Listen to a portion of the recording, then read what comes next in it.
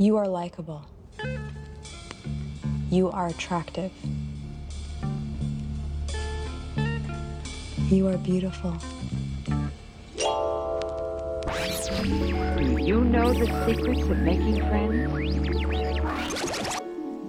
They are so simple and easy. The Coffee Flats Podcast.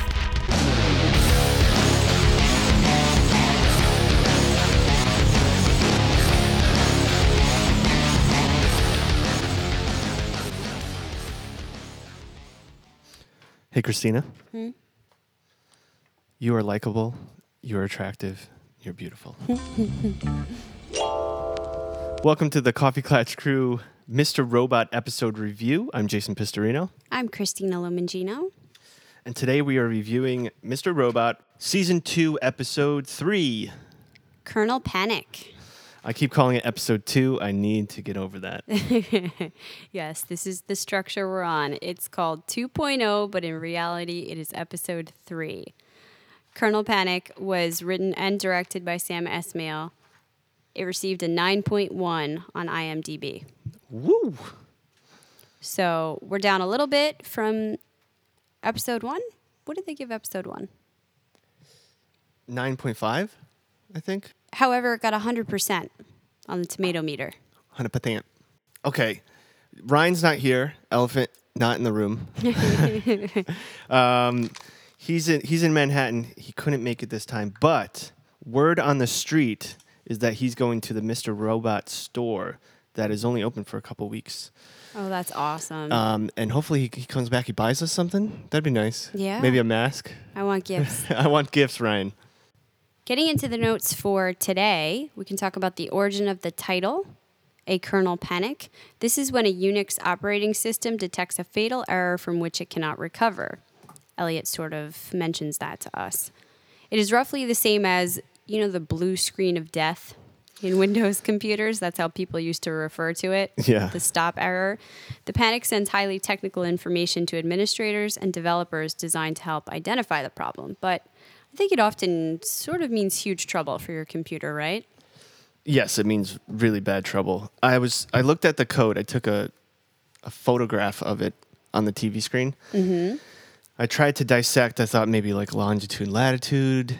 I did find something. The segment where it has like 9 Fs and then 802 OB4CO or 0.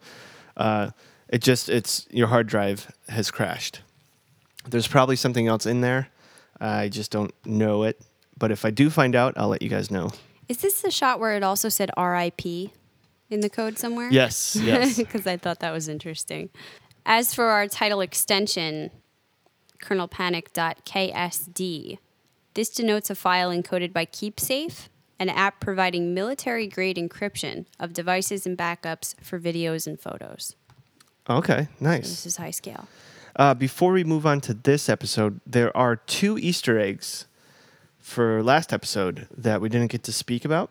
Okay. Mr. Robot, Elliot, same one, same person. When he's writing in his notebook, he draws with his pen a QR code, and people actually took a picture of it, and when you do that on your phone, it'll take you to a website.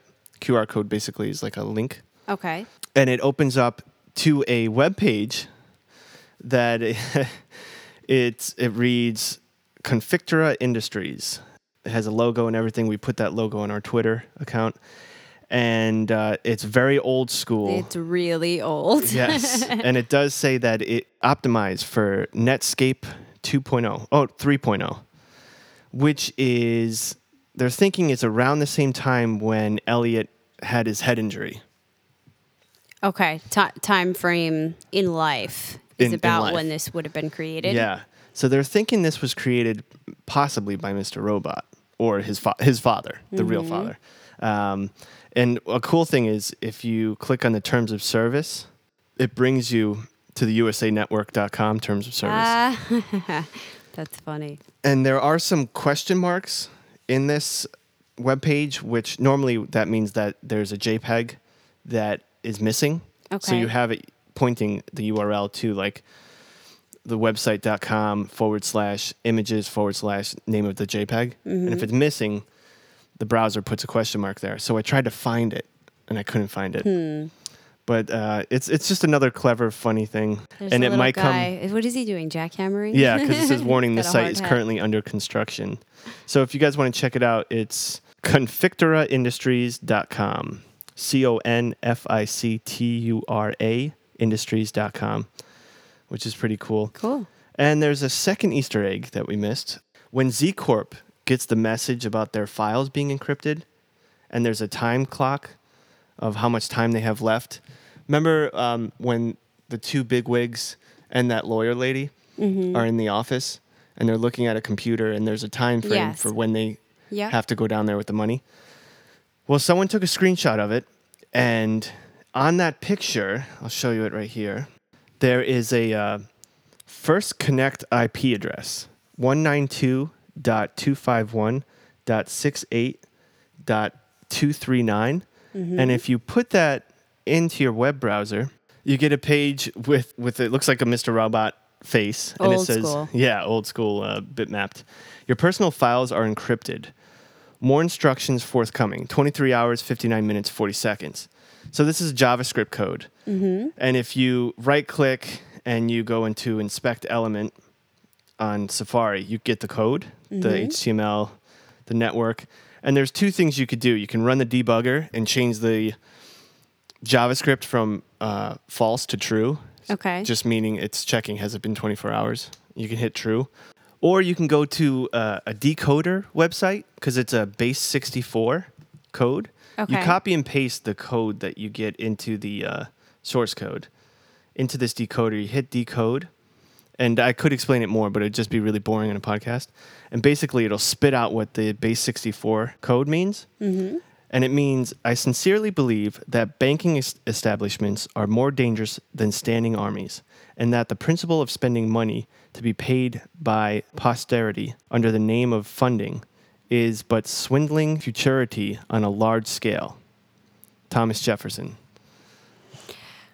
Wow, and that's the same message as the video clip that we played at the end of last episode with the real anonymous giving us the message. For those of you who listened all the way through the episode 1 review, we put some of that at the end. We had to cut it off, but this is what they started talking about Yeah. with the banking industry and sort of the That we're slaves. ridiculousness of it all. We're that the new kind of slaves, yeah. you know, they're loaning out money that's not backed by anything, and we as people are essentially building the banks because they don't really have anything in there. Now they put out a loan and they charge a certain amount of interest, and if you have a loan, you know that the first couple of years you're pretty much paying everything that your monthly amount goes towards is interest in the beginning. Yep. And so this is how they make their money. And if you really thought about this on a large scale, why would you ever engage in these types of practices? So, Yeah, and they make us go to work because we have to do this and this because society says.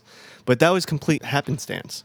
I put that up The because I thought matchup it was a of cool those two video. guys. I'm sure there's messages Of course. everywhere. This is what we talk about throughout the episodes, and you know, what does Sam Esmail put in there? And I think you could find things like this all over the place that go back to his root. Maybe Sam hypotheses Esmail is one of the founders. of F Society. No, of Anonymous. Anonymous, yeah. How funny would that be?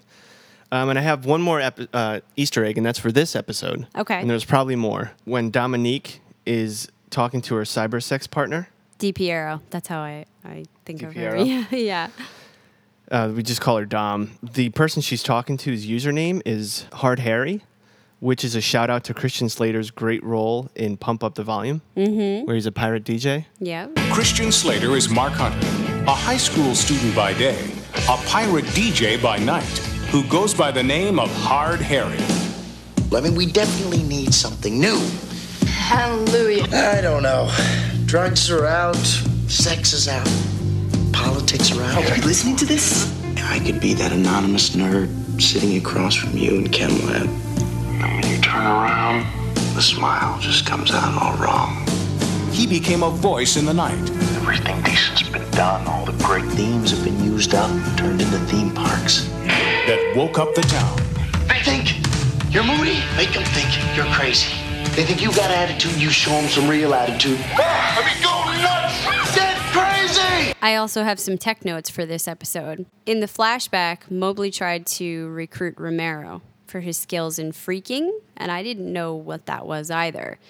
This was the skill of emulating audio frequencies to access and manipulate telephone systems before phones became digital. That's kind of cool. I've never heard of that before. Another thing, Romero's PC was likely ignited by a thermite trap that triggered when FBI agents tried to access the computer. Thermite is a pyrotechnic that burns at high temperatures to melt the metal plates or silicon chips in hard drives. Wow. And we'll talk about that scene in a little bit. Absolutely. And the last thing is Ray and his associates talk about using Bitcoin for their unspecified business. This is something that a lot of people are probably aware of, but Bitcoin is an open source cryptocurrency using an open ledger with public and private keys.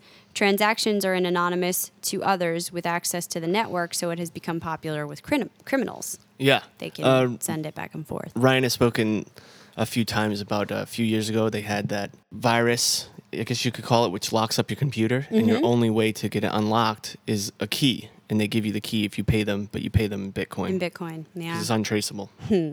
Okay, let's talk for a second about the music in our episode.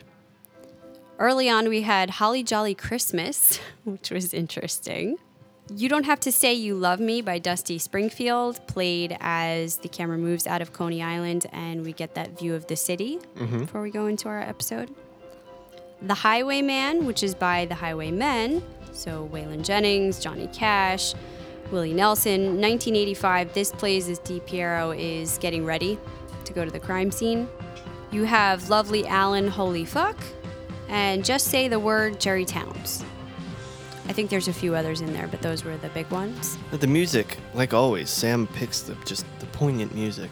It really sets the mood, and it adds to the video. Just like Game of Thrones, it's really well chosen, and you can tell they took their time on that, deciding what it is. And oftentimes they're older songs, which I like. Yeah, and even the sections where it's just scoring or instrumental, we'll talk about that a little bit too with this episode, is really key, I think. Episode 3 is jam-packed. We're going to do our best to move quickly through the synopsis, but I know we have a lot to unpack. They went to many different locations. There was a lot of shorter scenes cutting back and forth. If I have any complaints with this episode and this season so far, is I feel like they're just trying to put too much into each episode. I sometimes feel like we're all over the map and it's very hard to follow what's going on, and I'm sure these are his intentions, but you leave each episode almost feeling exhausted. And, very exhausted. And I'm reluctant to even go in and start my notes because I know that I'm going to feel overwhelmed trying to unravel it all. But that's the fun of it too, and we start off in a very different way. Sort of fun and exciting, this flashback we get to Jerome and Mobley, and Jerome explaining to him the Coney Island history of what is now headquarters for F Society. So let's go through that. In 1924, there was the group called Bedford Lilliputians, and they created a freak show, or so they refer to it now. This was a show that involved dwarves and a miniature background or something of that nature. The man ended up killing his wife and his kids, was the bottom line to that. Then in 1960, there was a woman named Mary Megan Fisher, and she turned it into an arcade called Games, Games, Games. She got so drunk one night that she tripped, landed on a pool cue, which went through her neck, and she died. Fun. So now there's a pattern developing. It was dormant until the year 2000, when it became Fun Society Amusement, LLC. As soon as he said that, which I'm sure a lot of people, I was like, oh, shit. Now we know where F Society came from. And I thought it would have a deeper meaning, but it's deep in its own right. Oh, yeah. I think this is why we're getting so much background, because that name in itself is just a small piece of the long history of the building in the area. And what does that say about them choosing this location? Yeah. They did ask what happened to the U and N. And he said, I'll tell you. That's another story I'll tell you later. But looks like unless we get a flashback, we'll never get that story. Because he's dead. Well, yeah, Rome. So the Fun Society amusement was run by a man named Ned Bosham. 1 year ago, we find out his oldest son, Harold, wanted to sell it, but the father didn't agree to that. Harold wound up stealing his twin brother's hunting rifle and shooting the father in the head. Except he didn't anticipate the kickback that was going to be on the gun. He fell out a 20-story window and died. The twin brother, Clyde, was arrested for double homicide because the gun was in his name. That sucks. That's awful. How does that wind up happening? And we find out that Clyde was actually Jerome's cellmate. This is how the connection was formed. He gave him the keys to the place and made him swear to burn it down because he was convinced it was haunted and the nexus of all evil. Since then, they've been living off the grid, siphoning electricity so that the government doesn't know about them. He wanted to rent it to Mobley. Mobley actually wants him to work for them, we find out. You know, Jerome just got out of prison for 6 years, so he refuses this initially until Mobley convinces him that they could get back at the system this way, and he has a guy who's a genius and a coder, and here we see the start of Elliot becoming their leader and running things, the team being put together. Did you have any thoughts about this opening? I love it when a movie or show, Game of Thrones does this often, they put pieces of a puzzle together that you even forgot that were missing. So we didn't know this whole storyline of where did they get this place and why is it abandoned and how. And even with Rome, we didn't know much about him except for his lack of faith in Elliot. We didn't know about his backstory, and we finally got it, which was cool. It made me relate to him more just because I knew more of a person, and he seemed like a cool, laid-back dude. Oh, he was one of my favorites, and I remember thinking from the very beginning, why did they wind up at this arcade? How did this all happen? Who are these people? Mobley, Rome? We didn't kind of know that interaction, how it had formed. Right. And now finding out there's this long tainted history. Why does this keep happening to people that own this place, and who will be next? So do you think the place has like a hex on it? I don't know. Well, we already see now it's becoming a bit of a murder mystery. We have 2 people die in this episode. And we think maybe, what's his name died there? Maybe Tyrell. We saw the gun in the first episode, or yeah, him well, reaching then for we the gun. hear what we think is him on the phone in this episode. Yeah. Although Could be a still hallucination. Like that still doesn't sound like Tyrell to No? me. I'm a little put off by that. I think he's got to be alive because episode 1 and 2, there was a lot of time spent on his storyline or, his wife. It's still his storyline. If he's dead, like, is there much meaning to him anymore in the storyline? Well, not necessarily that he's dead, but was it actually him on the phone? We see tons of things happening that aren't real with Elliot right now. I'm not sure, but I think that this is becoming bigger very quickly, and we'll talk about that when we get there, but what is the reason for these people dying? Who's behind that? We have some theories. Anyhow, this, getting back to our history, is when they start to pull out and we get a panoramic view of the city and the song You Don't Have to Say You Love Me is playing. And our next scene, we move into what looks like a house, and Elliot is answering the red wall phone and talking to the most wanted man who we think is Tyrell. Right. Or they at least want us to think. You never know with Sammy. Yeah, so possible Tyrell says he's not where he's supposed to be yet, but soon. And he thinks about the night when they became gods. What did you think about that? They've brought that up a lot now, recently. We had that line from Mr. Robot that we can't help but think about. You were supposed to be my God. I was only supposed to be your prophet. Right. And now we have Elliot looking at religion later on in this episode, and specifically as it ties into what he believes in.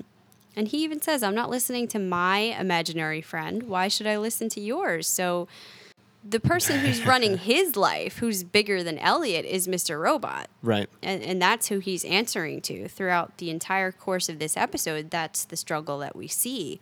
They are, in fact, bigger than anyone right now. This hack has put the world at their mercy. And, I just thought all those tie-ins were very interesting to think about. Elliot's clearly not ready to deal with that, but Tyrell sounded like he's relishing in it. Yeah. This is all he's ever wanted. Well, yeah, you see that his whole thing is about power. He wanted to get higher in E-Corp because of power. Mm-hmm. He's a power-hungry man. So, I don't know. He would. He also says, "Oh, how I wish I could be there." And I didn't catch this, but the song playing in the background, just as he starts saying that, is Henry Burr performing "Oh, How I Wish I Could Sleep Until My Daddy Comes Home." It's a song that came out of World War I, a war that changed everything, that signaled a shift in understandings of brutality, government, hope, fear. So again, right down to the song that's playing and the line that they link it up to. What is that supposed to stir for you? And if you look deeper into that, can you find meaning even in those things? Just an update. Ryan just texted me they closed at 8. So he can't get into the store. Oh, Yeah. no. Boo. It's 8:30 now. Well, he's going to have to go back. Well, yeah. Tell him and, that's his job. He's going to go back tomorrow. And we might actually be hearing from him. Oh, that gonna would be call. nice. He's racing home. The positive now. Maybe he can call in. We still do have a lot more to talk about. The end of this scene is Elliot wanting to know what happened to Tyrell, but Mr. Robot comes over and hangs up the phone on him. Elliot tells us that he wants the panic to stop, but it won't. This is the beginning of the panic theme that will reoccur throughout the whole episode. Yeah. Elliot reminds me, this is a little bit of a stretch, but work with me here. Okay. And I'm not going to remember her name, but you're good at me not knowing names and you figuring it out. Okay. Orange is the New Black. We have a spoiler alert, by the way, sorry. We have the redhead or blonde, I think she's reddish blonde, kills someone or is about to get killed by someone. And then the crazy chick comes in and saves her life by killing the dude. Okay, no, this is the girl with the black hair? Oh, it's black hair. Alex? Yeah. Okay, so yes, Alex is about to Well, get thank God killed. we're not doing a review on that. And yeah, Lolly comes in. And, Lolly. And she is saves her. nuts. Yeah. Alex is really worried. Alex and the people that know are really worried because this woman's so unhinged. She's going to tell. Yes. She's freaking out. She can't deal with the pressure. Mm-hmm. In a way, she reminds me of Elliot right now because he's so up and down, left and right, and it's like he wants someone to know. It's almost as if there's this pressure on him, and if he just spews out, I did it, Yeah. and just tells someone, he'll feel better. Yeah, well, even at some point, Ray tells him, you can't keep this inside forever, right? Like, he can see that pressure building up in him, and he knows that eventually he's got to let it out, whether that's Mr. Robot's controlling me, I can't deal with this anymore, the Right. guilt over what he's done. But yeah, both of these situations are individuals that are really struggling with mental health issues. I think it's interesting that it's not very well portrayed in television. Even up until recently, we don't see a lot of true looks at mental health issues. Right. And we have 2 shows now that I think are doing a pretty brilliant job of portraying that as it actually is. Right. No sugarcoating, kind of getting into the meat of it. And what does it look like? What does it feel like to go through these intense emotional crises and to not be in control of your own mind? And that's another issue that Elliot struggles a lot with this episode, that feeling of being out of control and wanting to take it back. Hey, let me ask you a question. Mm-hmm. Is Elliot mentally wise? And I remember this in psychology, and I always ask you about it, but I think I can sound smart for a second. Is Elliot the id and Mr. Robot is the ego? Or is it the opposite? It's hard to make it that simple It's not that, yeah. in this equation, but I would probably reverse that, because the id is giving, it's your base desires, your wants, your animal urges, so to speak. The ego is your your higher brain telling you that, you have to strike a balance between going after those animal impulses and doing what's socially acceptable and complies with laws and norms. And then you have the superego, which is your very strong moral compass. And so the ego tries to balance out your id, I want, with your superego, you should do this, you should not do that, and finds that every day, okay, I can get some of my needs met and feel okay about it, but not give in to these instincts and not totally deprive myself. Okay, so I did not sound smart there. I always thought, I keep getting this mixed up. You always have to correct me. Ego to me sounds like, ego. The kid's got a lot of ego, like confidence or overconfidence. But it's opposite. Ego is the guy in your brain saying, all right, man, listen, you can go to the edge of the mountain in the Grand Canyon, but like not that close. But don't jump off. Yeah. Yeah. Well, we think of ego as a bad thing because we use that as a term nowadays. People that have too much of it, overinflated egos. But an ego is a very good thing, actually, something that all of us really need to build a sense of self and to feel like we know who we are. So that's actually a good term. Okay.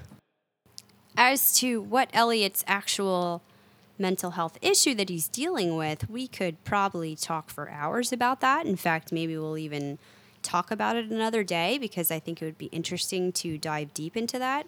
He is certainly dealing with some type of serious trauma that he encountered in his past, which caused him to have dissociative episodes where he is removed from himself. As Elliot, the baseline person, he does not remember certain things that happen. He loses chunks of time, periods of what's going on with him because the Elliot persona pulls back somewhere into his mind and another personality takes over.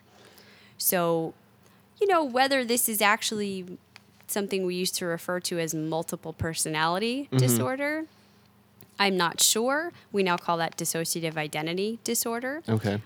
He definitely has some of that going on where he has pulled in an alternate personality to step in when he needs that. But now the baseline is getting frustrated with the alternate and doesn't want him taking over anymore. And on top of that, we have some mood issues. We have some social awkwardness and difficulty in interactions.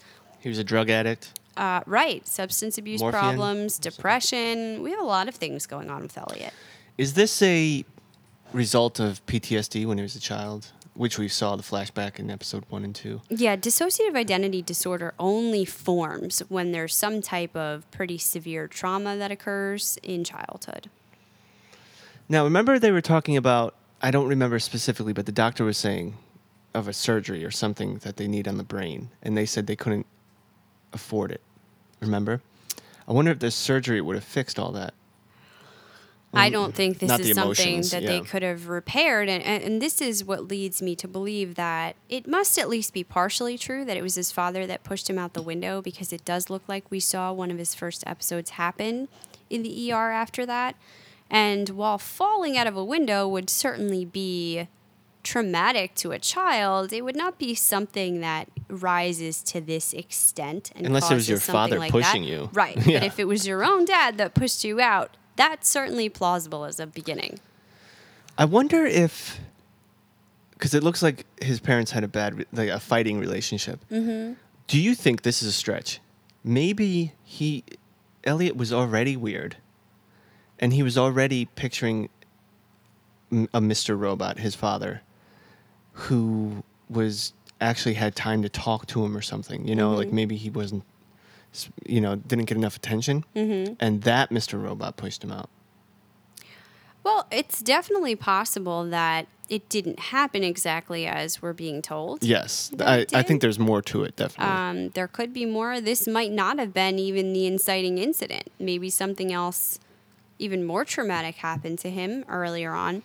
I think that maybe we would have seen a reference to mental illness in that scene in the hospital if that was happening. Like the mom talking to the doctor. Oh, Listen, yeah. he also has these episodes. But I don't know. I would like to see more of these flashbacks to Elliot's childhood. Listen, my kid's a weird fucko. And he talks to walls. Okay, now back to the episode. We go next to Rome's house where Mobley is talking to the mother, Mrs. Romero, I think, and finds out that he is downstairs and goes to find him, and only to find that he is dead, lying on the floor. It seems like he was shot. He's got blood that was pooled around his head. There is paint splashes all over his body, we noticed, and on the floor. Not quite sure what that's about. And his cell phone is smashed. Yep, we paused it there.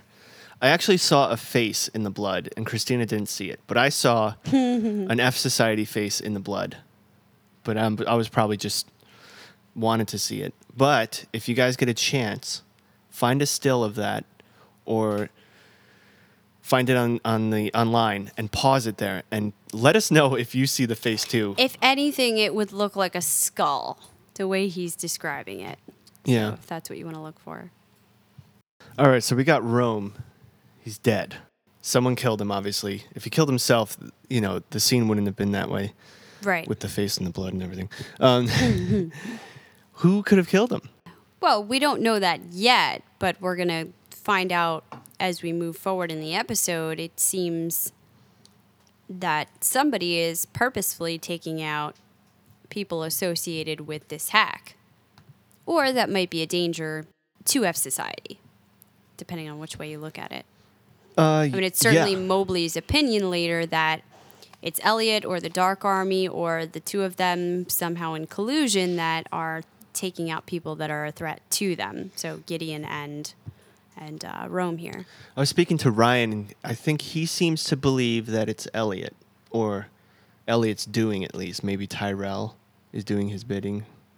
But I don't, or so Mr. Robot, because it wouldn't be Elliot. Right, and Mobley thinks it's the Dark Army at Mr. Robot's bidding.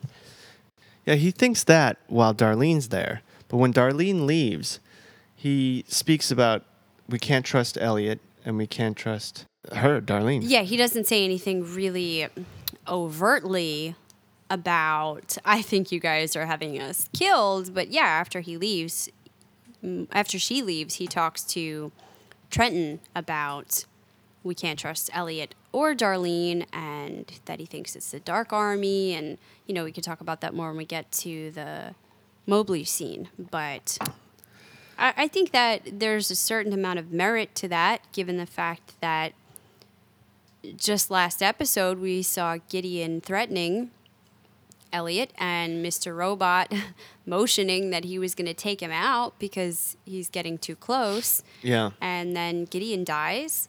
And now you have Rome, who is probably the one who was least into this from the beginning. He had the least amount of faith in this. He was the person talking about problems with things Right away, yeah. Not very overtly, but it was constant throughout the season. Mm-hmm. So I could see him being somebody that they would get worried about for one reason or another. There's also the fact that, if you remember, Romero kind of had dealings with drugs. I don't know if he still did, but we know that in the past, that was what he got in trouble for, was drugs. So it could have also been, which I doubt, but it could have also been a drug deal gone wrong or something. Well, and then we find out that he has the 3 pages of the FBI contact list on his phone, which is certainly suspect for, is there something more going on with what he knows and why he needed to be taken out? And we'll talk about that more when we get to DiPiero. Well, you know what they say. What do they say, Jason? When in Rome. When in Rome.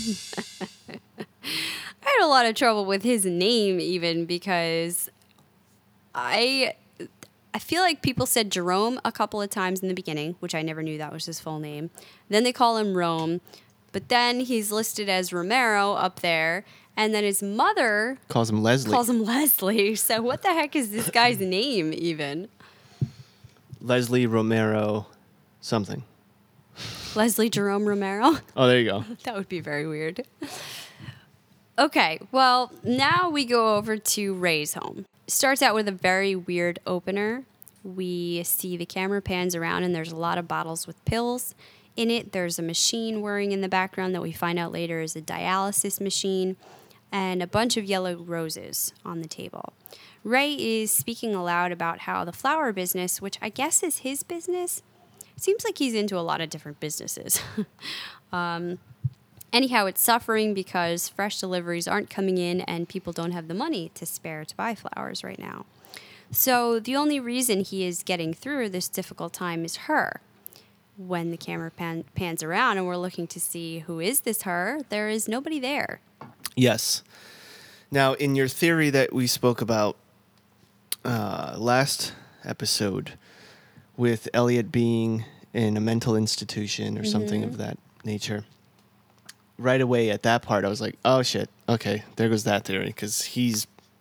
Or no. Or no, just that he would be a patient. Yeah, instead of what we were thinking as a counselor. Right. But then later they flip us back on that and it all seems plausible again. Yeah. And, I think this whole episode actually went along the lines of our theory and a lot of other people's theory. I found out they're thinking the same thing. Oh, yeah. We're not alone in this. Ryan seems to think, he told me it looks like our theory doesn't work. And why is that? I don't know. He's not here to defend himself, but fuck him. No, but I think it does. I don't know if Ray is a counselor anymore, but he might be because when Elliot is speaking to Ray, it looks like Ray's in a desk. Yes. And we haven't gotten to that scene yet. I'm jumping all over the place. Sorry, but that looked like a counselor's office. Everything still seemed to correlate.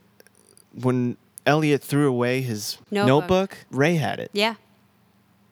So that means that, He definitely appears like he's in some position of power. If this was just something that was going on in Elliot's head, then why? Mm-hmm. Why does he confide in him? Why is he sitting behind this desk? What is the reality of who Ray is? Because then we also see that he's got this flower business.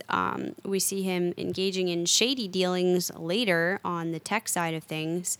He's got his hands in a lot, and I'm not sure how much of it we can take at face value, and I'm sure there's going to be a lot more to learn about him when we finally get the full picture. Oh, yeah. Hey, it's me, your subconscious father, You Will Fall. Just telling you to rate and review the Coffee Klatch Crew podcast on iTunes. You Will Fall. Give us a 4-star rating. Give us a comment. You will fall. Hook us up. You need to do this. Your life depends on it. You will fall. Everything is dangling from a window. If you don't rate us, you will fall. You will fall. You will fall. Well, for now, we move over to the basketball court scene where Leon slips Elliot some drugs and says to take it easy with the dosage. And I'm sure we're all thinking, shit. Yeah. Not again. And he must know we're thinking that because Mr. Robot thinks it's morphine and Elliot is very quick to tell us it's not, that it's Adderall. Oh, it looks like Ryan's here. Ryan has entered the building. Hello, hello. What's up, Ryan? How's it going? Thanks for joining us. Hello, welcome. I'm here now, finally. I was sad. I thought I was going to miss out this week. No, you're joining right at the good part where things just start to get fun with this Mr. Robot episode. We were just talking about how we see Elliot and Leon at the basketball court, and we find out he has given him Adderall, and he wants to use it to get rid of Mr. Robot, at which point he takes a lot of pills. I was worried about him that he was going to be taking too. I thought maybe he was trying to commit suicide at first with how much he was taking. I don't know how much you have to take in order to overdose from Adderall. Yeah, well, that was a big theory out there that he was, in fact, trying to overdose, which I don't buy into. It doesn't seem like he at any point has actually wanted to commit suicide. He just wants to get rid of Mr. Robot. Yeah, it wasn't an overdose. You wouldn't choose Adderall to overdose on. No, I mean, you could probably have a fatal overdose at that level, but I don't think that was the point. I think clearly the point is that Mr. Robot has been coming out primarily when he's asleep. And so if he can take a medicine that'll make him stay awake and stay focused, we can keep Mr. Robot at bay, although that wasn't very well thought out because you can only go so many days without sleep. Yes. I don't know. Like I used to work overnights at Toys R Us or when I was younger, and you would work like all day, and then you would want the overtime because after 8 hours you get time and a half, and after 16 hours you get double time. Oh, geez. So you would just try to do those marathon days when it was Christmas time because those were the craziest times. And around being awake for 24 hours, you just start to go crazy is what it feels like. You start laughing at everything. It's really, really weird experience. You know, when you say that, I think about the outtakes. Speaking of which, we watched outtakes of Mr. Robot season 1, which were hilarious. And you could see they are a little loony. Oh, yeah. And that's definitely towards the end of the day, they're all fucking crazed out. They've been, hurry up and waiting for probably like 15, 16 hours. Yep. Yeah. So, yeah, they're all loopy, too. That's why they say actors are weird. And we'll definitely get to that soon, but they do a really good job of depicting it with Elliot, what he goes through. At this point, he talks to us, and he says that when a computer gets hit with a kernel panic, it's hard to recover from. It's an internal fatal error. He's starting to open up a little bit again to us. After last episode telling us he doesn't trust us and not really confiding in us, he's having a lot of issues this episode that he feels comfortable telling us. He wonders even if Gideon ratted him out. Yeah. At this point.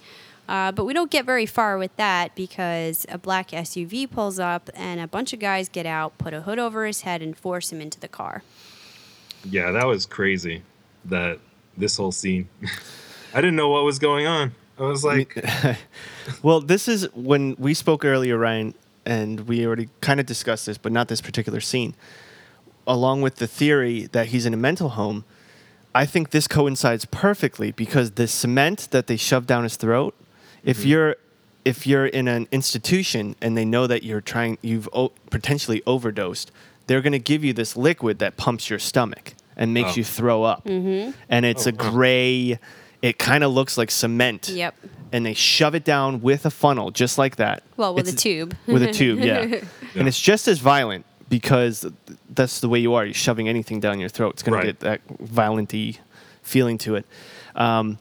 So I was like, okay, so that head bad guy, well, quote-unquote bad guy with the hat is the head doctor.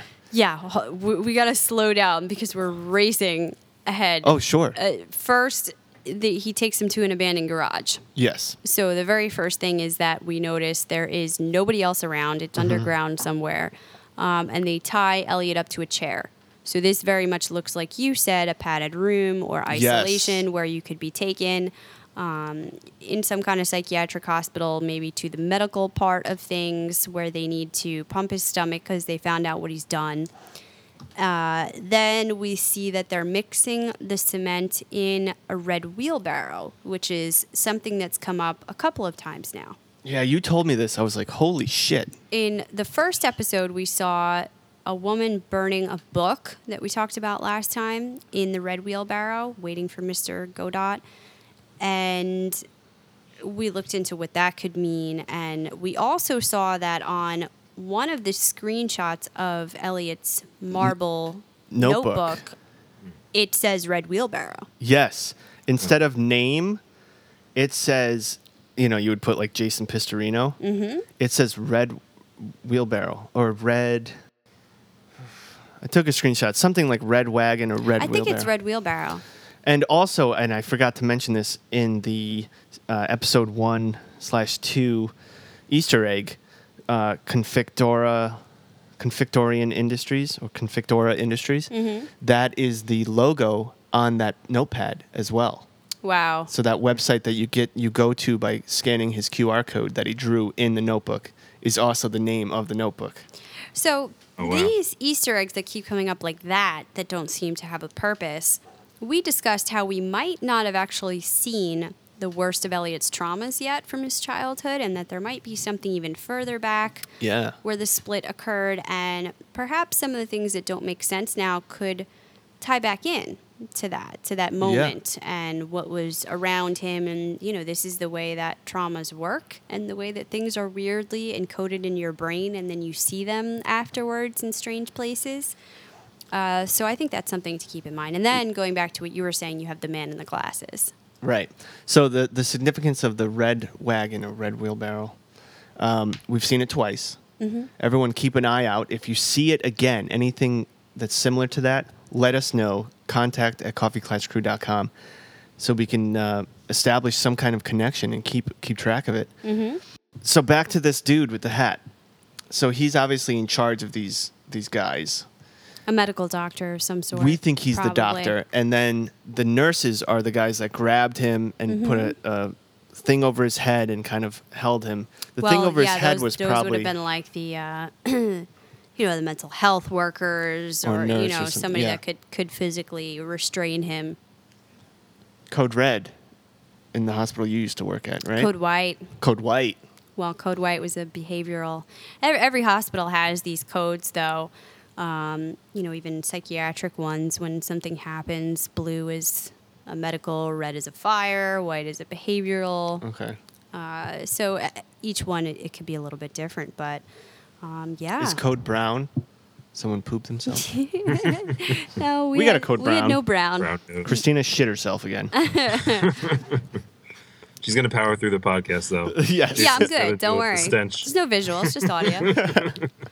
Well, this is interesting next because we start to hear these upbeat bells and chimes that turn into a music, and it feels weirdly like it doesn't fit into what we're seeing in the scene, and it pans over to Elliot's now in his room, or wherever it is that he is going through this, and he puts his fingers down his throat and is able to throw up now to the encouragement of Mr. Robot, who obviously wants this out of his system. Mm-hmm. And he now says, "I burrowed underneath your brain. I nested there. I am the scream in your mind. You will cooperate, my son, because I own you." Oof. So this, again, made my brain say, okay, maybe it isn't the nurses making him throw up. Like, this is where I'm so confused because it looks like he made himself throw up.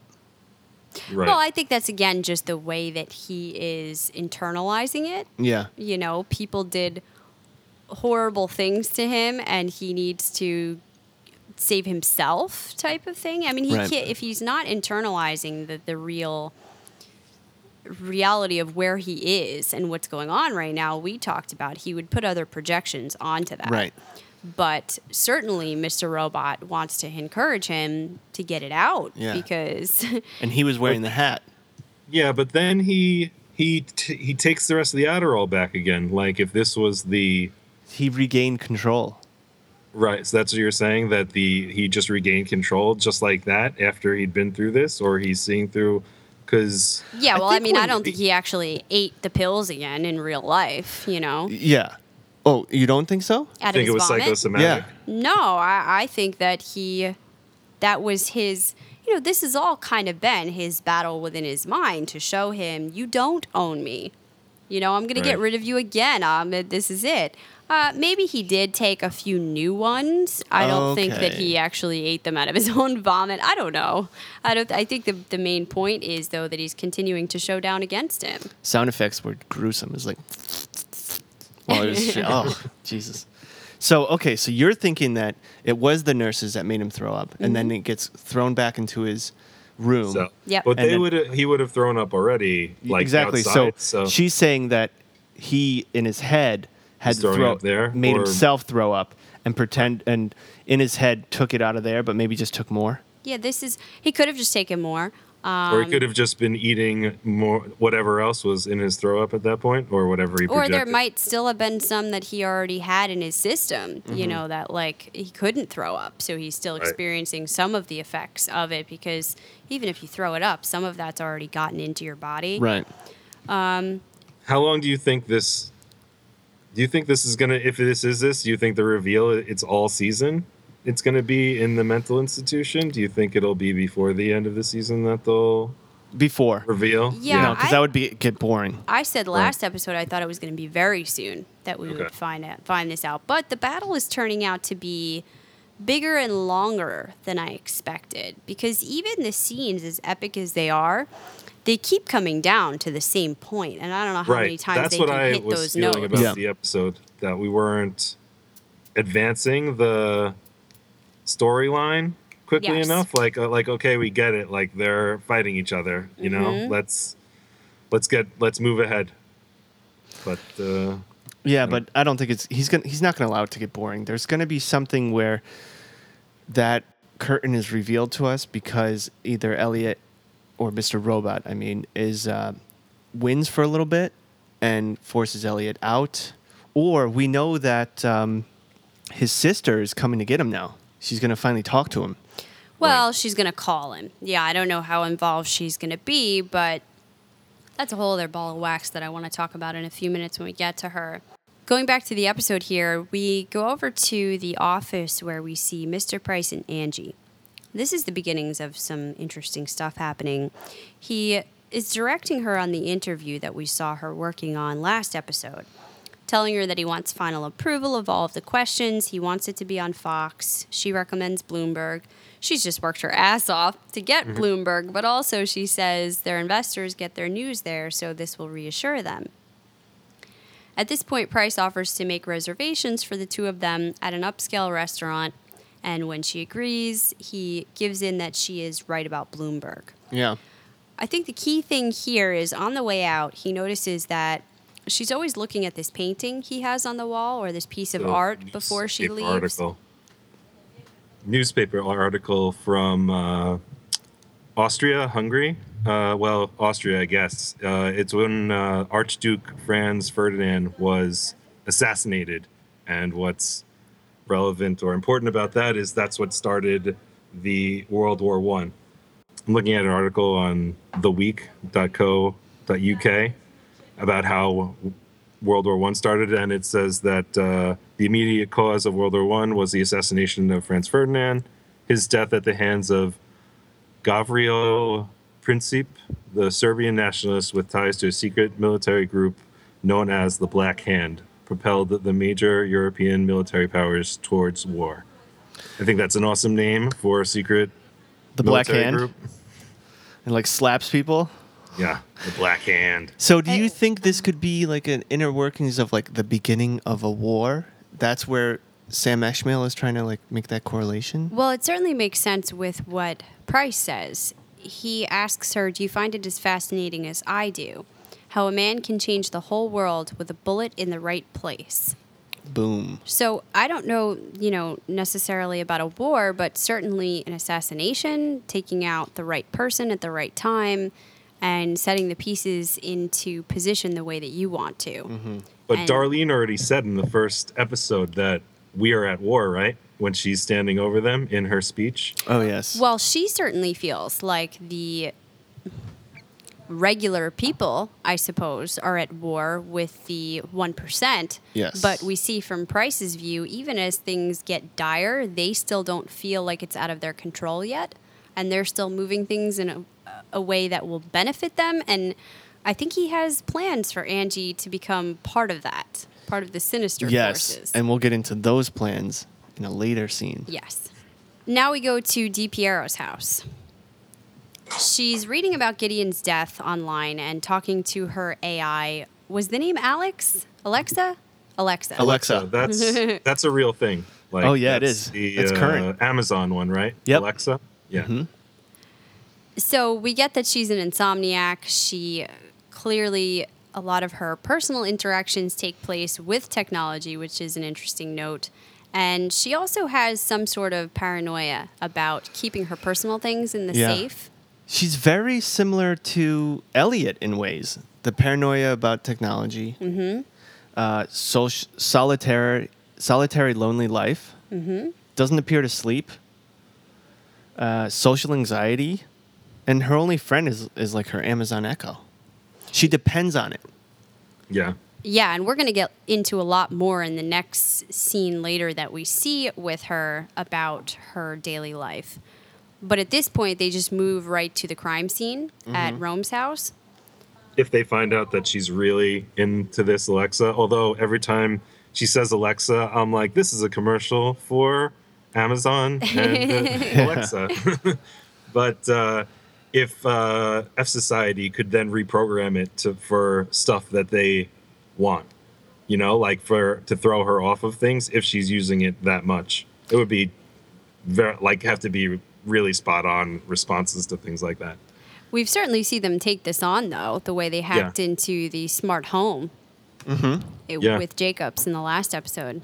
You could definitely just have the mascot instead of Alexa, and then she would know that she's being compromised at one point. Yeah. Oh, yeah.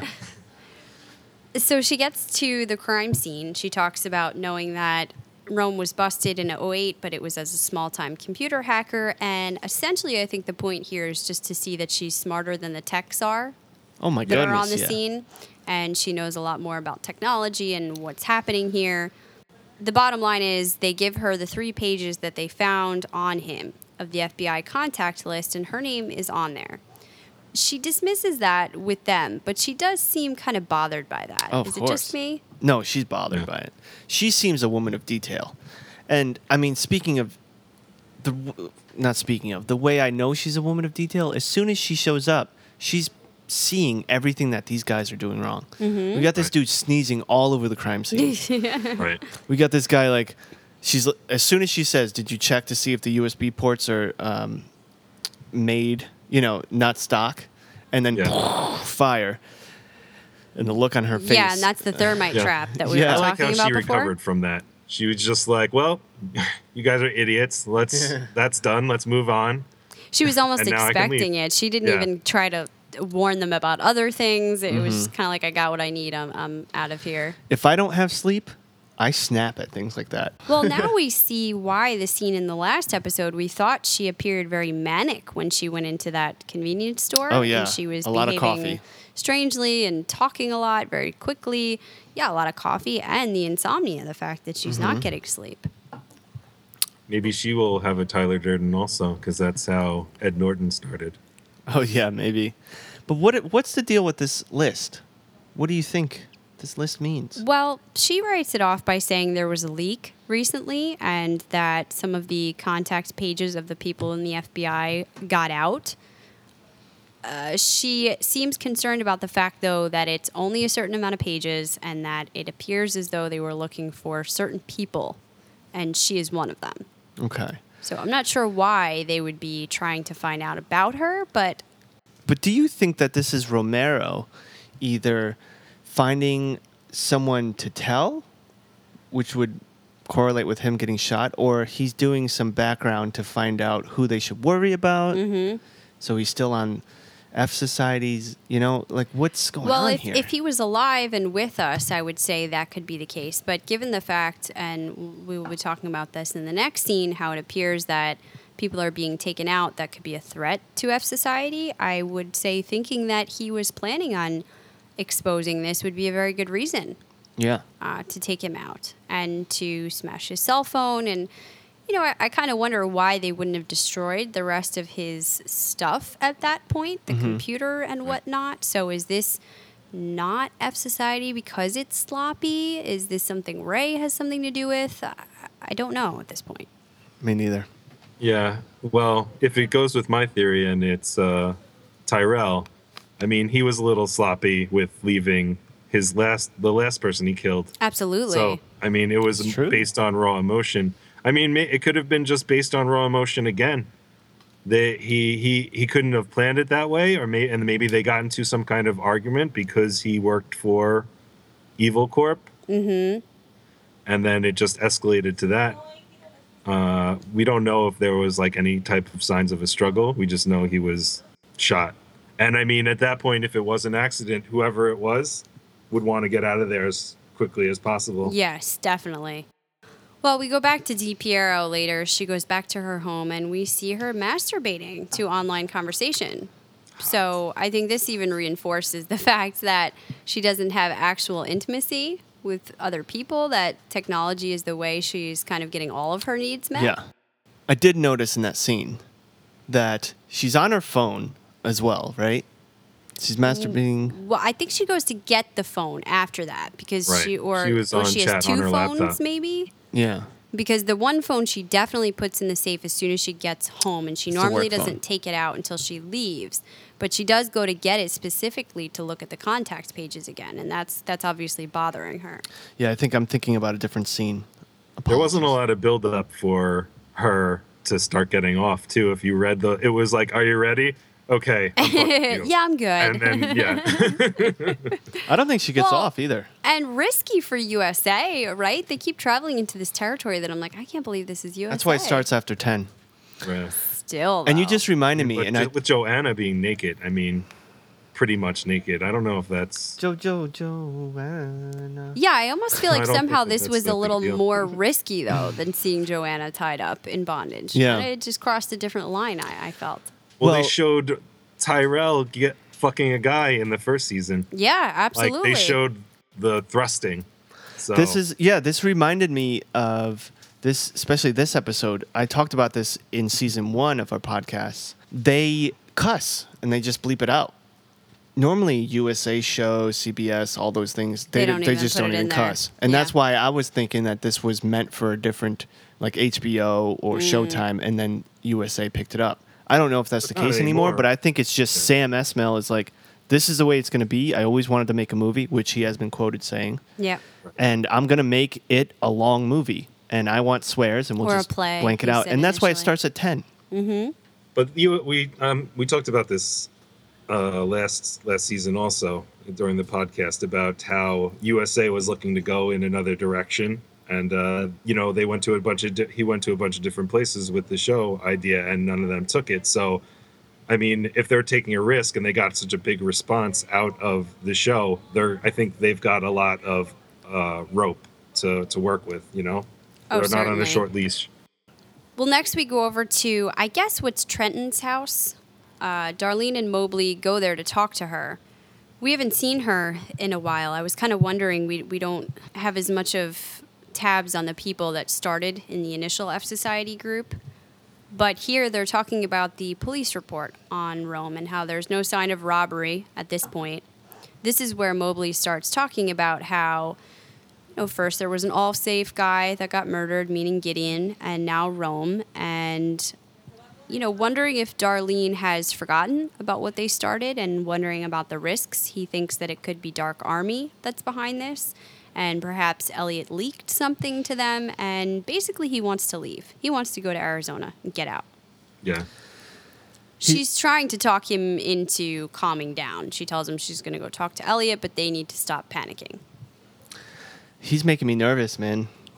If anyone's going to fuck it up now, it's that nervous guy, Right. Well, this is what happens when you have a bunch of people in something this big. Someone cracks, the more people you have, the more likely it is that something's going to get out. Yep, you're right. And especially after Darlene leaves, he starts talking to Trenton about it and saying that he doesn't trust her or Elliot. And all of them just committed the crime of the century, essentially. And she's the only one, Darlene, that talks to the Dark Army. So how would they really know what's being communicated to them? And he thinks they're trying to cover their tracks now. And that would make them next. Yeah. And especially this guy that's kind of becoming a loose cannon. But this seems like this is going to be our through line for this season, is how do they respond after they've done the world's biggest crime? Mm-hmm. How do they deal with it? And can they get control back? And what's going on with the other pieces, because, like I said, initially we hadn't seen any of the core group of F Society who are coming back to. We still haven't checked in with the Dark Army and where they're at. They were an essential part of making this happen last season. And we still haven't seen White Rose. I don't think we're going to this season, or maybe till the end. I mean, Yeah. he was in the last scene of the last season, and it seemed very important what was going on. Oh, that's right. Yeah, I between forgot him about that and shit. Price, remember? Yes, I forgot about that. They But I just feel like kinda left you that's- hanging.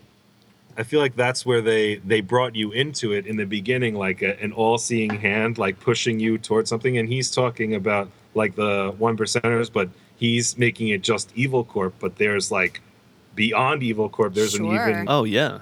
bigger thing going on, that are controlling things, and that's what they're going to lead to. And that White Rose is in that. I think they're going to have to go against him at some point with Yeah. that. So it seems like he's going to stay in the shadows for much longer. Well, yeah, now we've got this new chip in the mix as well. We go over next to Ray, and he's at this tech's house. And he's intimidating this guy in front of his family, telling him that the people he deals with can be ruthless. You know, it's not him, of course, that's ordered this guy to beat him up, although we know later that's not true. And basically, the guy just needs to get the site back up. And this poor guy is saying he can't do it. They keep emptying Bitcoin, the wallet, the server keeps crashing. It needs to be moved to a secure location, but he can't figure out how to do the migration. And basically, they need to find somebody who can. Yeah, and this is where our theory about Ray being a counselor or something kind of falls apart, because Yeah. you see that this man's family, the man that's being threatened, is there. His Yeah. kid and his wife, and they just watched him get his ass kicked, which If means he's that just- this guy Ray is really like, this is a tough dude. This guy has But maybe just his day job is he's just one of the security guys. Maybe he's one of the guys that would drag Elliot into, you know, like he's just security for them, or just a regular nurse, not a nurse, but what do they call the guys that watch over them when it gets rough? They The have muscle. usually. Yeah, like the mental health counselors, but I don't see anything that says he couldn't be a therapist, because if we see what they presented to us with Elliot in the first season, as his day job, he was working at Allsafe. He was supposed to be the people that ensured that the security was there, and then at night he's this vigilante hacker. So what true. makes this guy any different? Oh, I suppose so. And he is getting into the psychology of this guy that they just beat up. So he's pretty good with. Could be his strength there, the way Elliot's strength Okay. is hacking. Okay. Yeah. Maybe. So do we like him? Is he a bad guy? Is he a good guy? I do not like him at this point, No? just because you can't trust him. Every Well, time he's trying to force Elliot into, you know, going back on the computer about, you know, doing stuff for him, you Yeah. know, getting the site back up, and Elliot doesn't want to. So it's definitely hazardous to Elliot. I got to tell you, I will be the untrustworthy narrator as far as Ray is concerned, because I'm a Craig Robinson fan. And we've talked about he does comedies. And I just, every time he's on the scene, I'm like, holy shit, he's killing it. Yeah, As a serious he's doing actor. really He's good. killing it.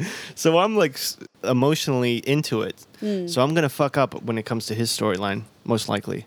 We finally go back to Elliot, who is telling us now that he's up to 200 milligrams of Adderall. So it looks like he is still taking it. He's got a stash somewhere. He's getting more from Leon or something, but he hasn't slept in 3 days. Mr. Robot is gone. And now he goes on this joyous speech to us about how he's more aware, more focused, feeling great. He can even handle talking to people. He's like skipping around the screen. He's expressing affect. He That was even great. thinks he's found God. You're really like, what is happening here? But you can see, even in those moments, him becoming manic and things kind of building too quickly. You know that's going to get out of control. And he finally says, "You're not buying this, are you?" That was key. I love Yeah. that. We know he's headed for a crash. He says it was good for a few days, but now he's on the 5th day without sleep, and the fear is building again. So quickly, he starts freaking out. This is where we get all this really cool visual stuff happening. There's static in the Oh, background. I love that. Yeah. Everyone's like shaking and shivering. Leon is talking backwards. He Yeah. sees kids The in dip, F dip, dip, Society dip. masks. I mean, this is really kind of scary. I He- loved it. He finally tells us, "This is my internal fatal error from which my system cannot safely recover. Kernel panic, not syncing." That's when you see the code. Yeah. And, you know, then he's back at the desk. The journal words are all jumbled, and his consciousness starts to go.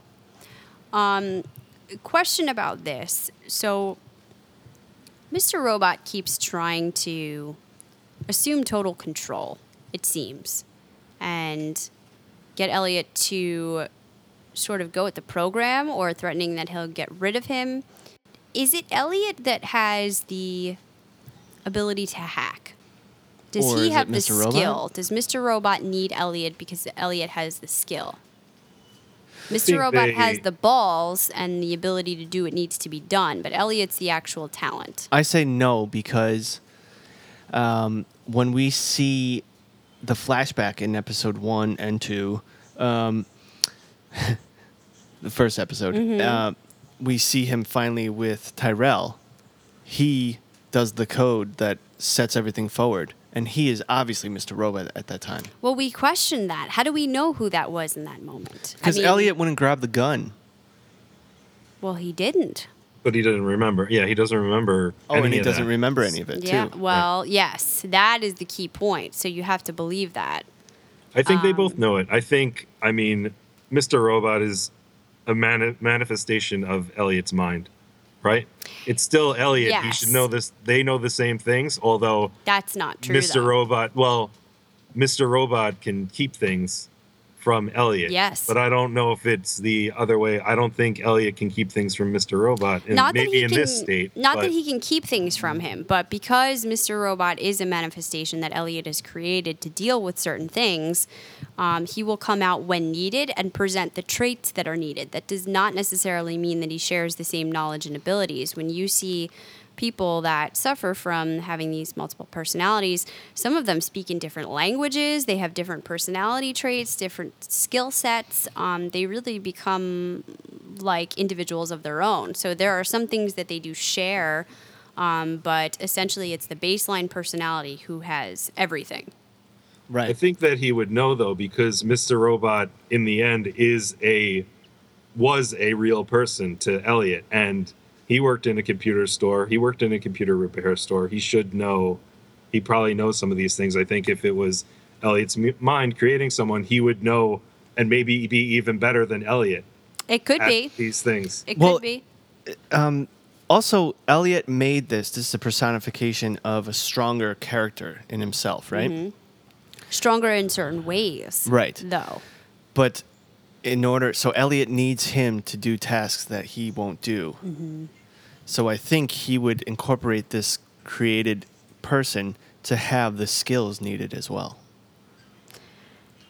Well, that's possible. It depends on what you're saying that he needs him for. If it is just to kind of bully people and do things that need to be done in that way, then it just feels like Mr. Robot keeps coming back to him to try to bring him into the fray, as though he does actually need Elliot. I see what you're saying. He needs Elliot to come on. We got to get back into this. We got to do what we started. This is important. Like, it's almost like he can't do it without him. I see where you're getting at. I was fighting tooth and nail with what you were saying, but I kind of see what you mean now.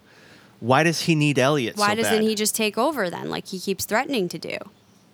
Maybe Elliot is too strong to let him take over completely. I mean, Well, Elliot's fighting it. Yeah, I hope that's true. I hope that's true. Because we want to see Elliot win, right? Well, we have seen him try to take complete control, shooting him in the head. And he can't. He can't. Right. No, definitely he can't. That's not possible. Because Elliot is the baseline. Can't get rid of him. I mean, I don't even know what kind of disease or mental illness it would be classified as. Is it like a multiple personality? That's definitely part of it. Yeah, we talked about that earlier. They call it dissociative identity disorder now, DID. Do they fight for full control in that? Sometimes. Or- Yeah, And, sometimes like, they do. Do you have it where they recover from? Yeah, that we talked about that a little bit, but essentially to have this come back to a level sort of situation, you would need to reintegrate the personalities back into one, which would mean Elliot, would need to be able to accept what Mr. Robot is, accept that that's a part of himself and that he can take that back in. And he's not willing to do that at this time because Mr. Robot has done things that he's not okay with. Right. He can't own that he's actually the one that has committed those acts. And until he's ready to do so, I think they'll continue to be at war. Because he can't get rid of him either. That's a part of him that has done these things. So we'll talk about, too, there's some other things in the next scene. But first, we take a break because we go over to see Angie again. And this is also very interesting. She is doing her affirmations once more. Christina, you're likable, attractive, and you're a cool chick. No, it's beautiful. Don't mess that one up. Yeah, she does this before walking into the dinner situation, and she seems to be feeling confident until she gets to the table and sees there are 2 other men there. And she doesn't seem to understand. Do you think she was interpreting this to be a romantic dinner invitation? It seemed it. For sure. For sure. I feel like that the music led you to believe that, and it cut when she found out that there were 2 other people there. It's like a record skip. Yep. So she clearly wasn't interested in Price, though, No. right? This was the game she was playing, and it helped for it to be a romantic setup proposition? I don't know. I mean, Well, the way I the got boss. the same feeling in the last season from her, that once he started talking about how people really are and like this inside this other world, that she was very attracted to his confidence, I guess, or Yeah, there's a weird push and pull happening in the way she feels about him. That there are certain things about him I think she's attracted to because she wishes she had some of those qualities, but I don't think she has any romantic feelings for him. I don't know. I wish Jamal was here. Remember what he said to us the other day when we were talking about it? He was talking about when they were in the office room in the first season, when they were looking at the first tack, she was in charge of talking about that, and he cut her off, and he made her feel small, and Elliot had to rescue her, and she didn't want him to rescue him.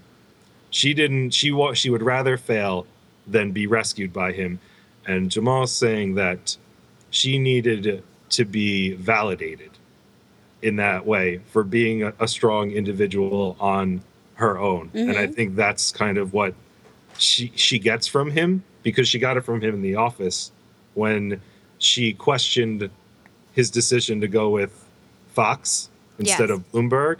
And he's like, you're right, let's do that. So At the same time, though, that affirmation didn't come until after he invited her to dinner. And you could see her pause as though she knew this was a game they were playing. And once she finally agreed to the dinner, that's when he said, you know what, you're right, we should go with Bloomberg.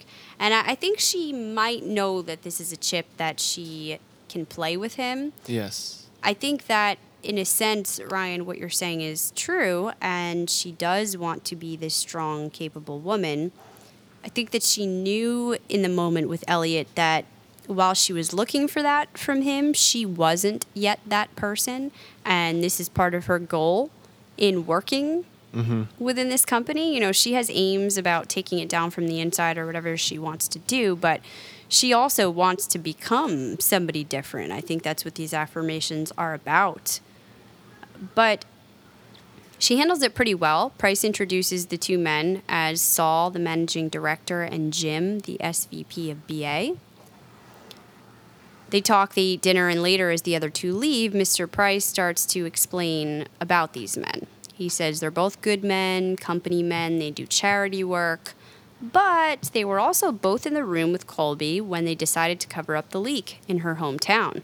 They were ordinary men capable of extraordinary things, and they are guilty of white-collar crimes, including insider trading. He even calls them Rosencrantz and Guildenstern. And he does it in such a way that's so casual. Like, he just throws it out there. Oh, by the way. And you could see her trying to process these things and struggling with it. But they don't mean anything to... He dismisses them before that. You know, like, he's like, we're going to have another drink. Get the fuck out of here. Oh, yeah. Well, yeah, but that was part of his play. Right. Yeah, and he just one thing right after the next. Then he gives her the CD, which he says is enough evidence to put these 2 men away for years. And this is when she finally says she doesn't trust whatever it is he's doing. She knows he's up to something and he's moving 10 steps ahead of her, and she can't quite catch up. She thought she was on the level with, she was going to go there with her sexual prowess and kind of be the one in control, and he's completely flipped it on her once again. And he says he understands her panic because it would destroy these men's lives, but if she can remove her emotions, she'll do just fine. What's his play here? I feel like he's trying to groom her to become half a sociopath, like his Right. personal protege. Well, Colby said, that he saw something. He recommended, we'll go back to that. He recommended her. And before, I really think that the Bloomberg thing was a test. And that's why he had no reaction to it first. He's like, Right. let's see how she reacts to me telling her something that she worked so hard on. And he obviously knows things that are going on that she doesn't expect, because he knows that about he knows about her mother. Mm-hmm. So he might know that how hard she worked on getting about the play she made with Bloomberg, in order to get that, and what she'd done. And she accepted right away and then told him, no, like, this is the right move. Yep. So I blanked out on my... Yeah, well, the bottom line is like, well, yeah, he's testing her, he's grooming her, he's shaping her, but for what? I don't know. I said this last episode. I can't get a grasp on her storyline. He clearly sees that she's come a long way, but the weakness is still in her, that the emotions come out and take over when it comes to important decisions like this. Would she be able to take these men down for what they've done when she sees that they're not these big, horrible monsters, which she did grapple with at the end of last season as well. These are just regular people. They're not larger than life. Right. But this would be an important decision for her to make. Right. If she could be this cold to mold her, then she could potentially be a good, CEO or someone that is really going to be able to make tough decisions. This doesn't make sense to me. Then she works, but for what? Like, he obviously has, if she passes these tests and can become this person, he has a bigger goal in mind. And I think the bigger goal is for her to help take Elliot and F Society out, and she will really need to remove emotions if she has to do this with Elliot. Okay, I was just saying this doesn't make sense. You just answered my question, because I was going to say, this dude has been in the head of Evil Corp for a while. He's got people, obviously, that he wants to groom. This new woman, there's no way he's going to put, with all that's going on, he's going to be like, this is my next protege. There is a bigger meaning to what he's doing, and you kind of just, that might be it. Well, You're she right. has the inside information on Elliot, and he also knows... Does he know that? Well, he knows they were at Allsafe together, and I'm sure he's looked into this and figures that she could help, but if they have some sort of... No one knows that Elliot is the key to... Keymaster, Ghostbusters? Are you the Keymaster? F Society. Well, he's been in dealings with White Rose. Oh, okay. Oh, that's right. So Shit. I think how much that, does he know? I think that he knows quite well that it is him. Wow. I was thinking before this that he could just be a bored, and it would be an interesting game to turn someone that wants to destroy his company onto his side and then fuck them over. Well, I don't doubt that plays a small But part I like in it, this though, idea because I better. think he's a No. sociopath. But This dude being bored in any case, I would say that. But right now, what he's dealing with, this is he's mega. not bored right now. Yeah. There's so much shit going on. Right. But I think all these pieces he has in play are why he still feels very confident that his business, his livelihood is not at risk, because he's like the little finger of the situation. Yeah. He'll find a way to move them around and make it work for him. And I do have to put in, with everything going on, Sam makes sure to remind us that the world is operating differently. These are rich people that have been going to this restaurant often. And the waitress comes over before she gets any order. She whispers in his ear that they need cash up front. Yes. So it's a reminder. Things aren't as normal, guys. We also Remember. see with regular people, they're getting only a $50 per day allowance that they're allowed to take out from the bank. From the bank, that's right. But we also miss in the opening of that scene when they're walking into that place that there's like some kind of riot, like protests or riot going on outside the windows. Everybody has signs and there's all yelling, and they're the only ones in that restaurant. We haven't seen how the society is being affected by everything so far. I really feel like I haven't seen that much of it other than the long line, and that really showed me a lot of what's going on outside in society, and I wish they kind of sprinkled in a more of that. I agree. Just so I know how big it was getting. I agree. I think that's something we'll go back to. But it's hard. We're already getting two 2 weeks in a row of an hour and a half to 2 hour show. And it felt too much. As much as I love this show, We need and I time. loved everything that was happening in this episode, like I said earlier, I still think that it is too much, and running the episode longer is part of that.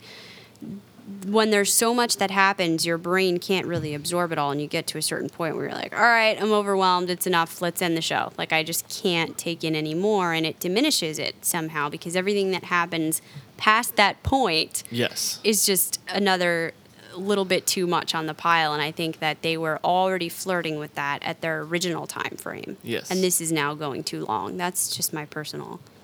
Just a few more scenes left to one of the critical moments where Elliot is at the group meeting. He says the Adderall is almost out of his system and he's crashing fast. In fact, we can see him borderline falling asleep at the start of the meeting. He says his dam of guilt is breaking, and he thinks that Gideon's death was unavoidable. Now, this is really the key thing here. I think that what we're seeing is Elliot falling asleep, his consciousness going, and thus we are transitioning over into Mr. Robot. We are going to get a glimpse, even though we're seeing Elliot, of what it's like when Mr. Robot comes out to play. Yeah. And one of those things he says is about Gideon, and it almost openly, nakedly tells you that he had something to do with Gideon's death. He then goes on to this rant about God. So what God does, He helps. Tell me, why didn't God help my innocent friend who died for no reason, while the guilty roam free? Okay, fine. Forget the one-offs. How about the countless wars declared in his name? Okay, fine. Let's skip the random meaningless murder for a second, shall we? How about the racist, sexist, phobia soup we've all been drowning in because of him? And I'm not just talking about Jesus. I'm talking about all organized religion. Exclusive groups created to manage control. A dealer is getting people hooked on the drug of hope. His followers, nothing but addicts who want their hit of bullshit to keep their dopamine of ignorance. Addicts afraid to believe the truth, that there's no order, there's no power, that all religions are just metastasizing mind worms meant to divide us so it's easier to rule us by the charlatans that want to run us.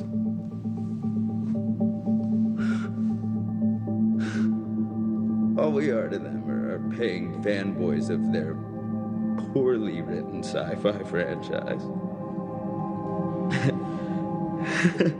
If I don't listen to my imaginary friend, why the fuck should I listen to yours?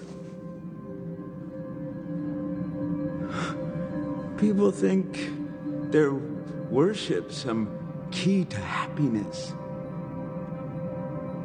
That's just how he owns you. Even I'm not crazy enough to believe that distortion of reality.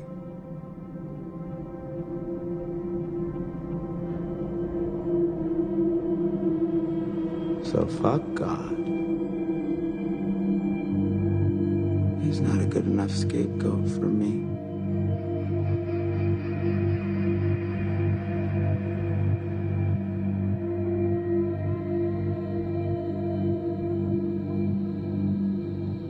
Please tell me I didn't say all of that out loud.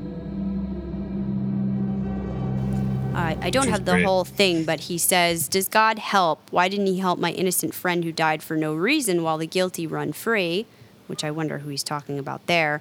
We're drowning in a racist, sexist, phobic soup, all because of him, because of organized religion, groups that try to control their followers who are all addicts, living in a dopamine of ignorance. They're afraid of truth. There is no control. very abrasive, very in your face. Like, this is what it's like when you interact with Elliot when he is Mr. Robot. We're seeing that for the first time. Wait, did I say that out loud? Yes. Yes, and if I don't listen to my imaginary friend, why should I listen to yours? And again, this is where we're tying in the something bigger than yourself and the God theory. And, you know, now it's interesting that if we think about it, that he's Mr. Robot in this moment, saying, if I don't listen to my imaginary friend. He's actually must be thinking of Elliot then. No, I think he's thinking about talking us. about himself. I think it is Elliot. I don't think it is Mr. Robot. I think he's so sleep deprived that he can just go off like this, and he's on so Me much too. Adderall. We're the You don't imaginary think he friend. looked He like stopped he was listening falling to us. asleep? Well, it could be He was us. falling asleep. But you don't think it looked like he was falling asleep in that moment, and then he comes over to was. this rant that's very not Elliot-like? You might be right about that. I don't really know. He was falling asleep, but And then throws out the journal, which is like the Mr. Robot move. Oh, yeah. Shit. it's true. But he remembers it after it? He talks. I mean, it's not like he doesn't remember the events that happened there. He goes to the diner and meets up with. Well, Ray comes in with the notebook, and he's like, "Oh yeah, I threw that away. It was just caught in a moment. Or just being awake for that long, like I said before, makes you act really crazy." Yeah. But maybe I love that rant. I thought it was great. I know there was some backlash on Reddit about it. I mean, but people are going to be very opinionated about religion. There was backlash about that? Yeah, a lot. Yeah, a lot of backlash. But the thing is, too, I don't think that you necessarily have to say this is something Sam Esmail believes and is It's a endorsing. story. It's a fucking story. You know, this is maybe not even something that Elliot believes at heart. Like you say, he's going through this insane I think it is. I don't know. struggle right now. Well, I think that he's finding very little to believe in the world, period. And that's his problem in this moment. Yes. That he's losing faith in things, and especially things that are bigger than him, because everything has just gotten so far out of control. But what's this backlash? What are they saying? That, that it's he's trashing God. pro-atheist. That it's a that it's against pro-atheist God. speech. So, you know, he's trashed government before. He's trashed the 1%, and now he's moved on to religion. All organized religion, in fact. Let's not forget this is fiction. This is a story. Oh, I know. You don't got to tell me that. Matter. People are gonna because people on Reddit are gonna say they agree with it, and then those people that agree with it are going to have their own opinion against it, and that's a real thing. That's not fiction anymore. It's the whole point of the show is to make commentary on present society and to spark conversation and thought and debate. And I think that the thing here is really to make you question any institution that is greater than yourself, that assumes some form of control over your life.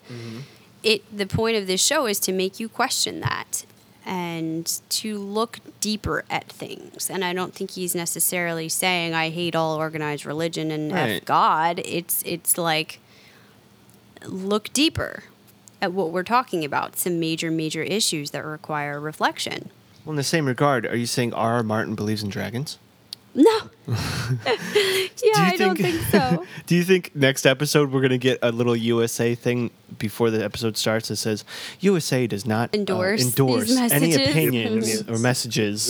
We actually, I think stated that we by could. an imaginary friend of Yes. somebody who's experiencing multiple personality disorder in the throes of drug addiction. P.S. F Society does not really exist. But they do it before. They do it every episode before South Park. Well, South Park, they do it all the time. I gotta say, but I mean, it's getting really crazy because I listen to other podcasts that have so many more listeners than us, and so they need to be a lot more careful about what they're saying. And there's one where I feel very bad for him because he has, I won't mention any names, but he has some excellent opinions on things, topics that are of a deeper nature and more difficult to talk about, and some stuff that's really, really dicey. And I think that up until now, he's approached it very well and very open-minded and very good to kind of analyze things from all points. And that's the point of having a podcast, right? To talk about what you think. We're just other people with other opinions of our own. And he must be getting a lot of backlash because he's come on in recent podcasts and started every single word that he says. Well, I got to be careful what I say here. Well, I know people are going to get angry at me. Well, make sure you understand that I'm not saying this or that. He literally can't speak for 2 seconds without centering everything he's saying. And I'm thinking to myself, what is the point of podcasting anymore?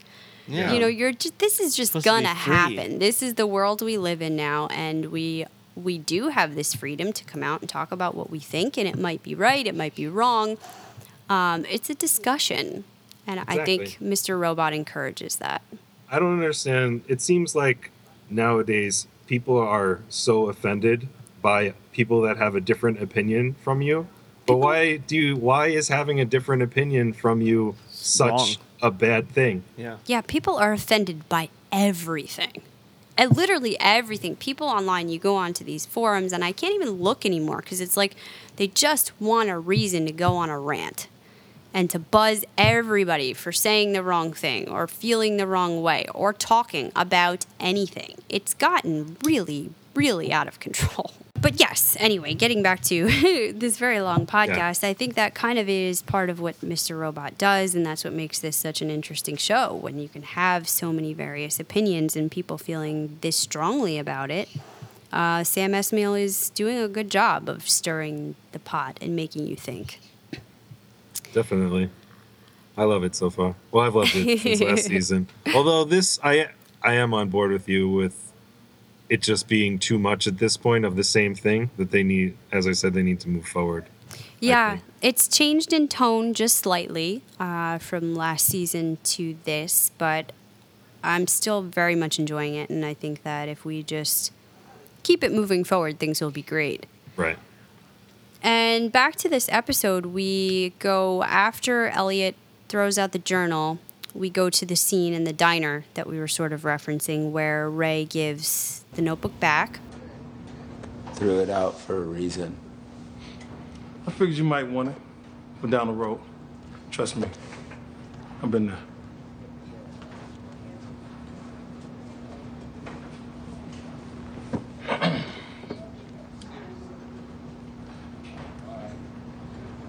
Five years, 7 months, 3 weeks, and 2 days ago, my wife passed away.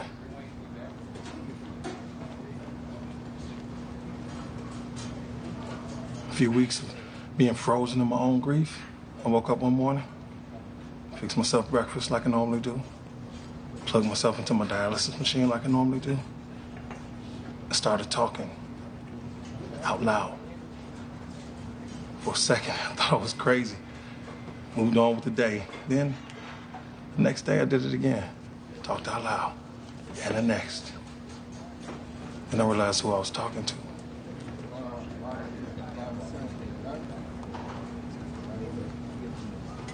Why are you telling me all of this?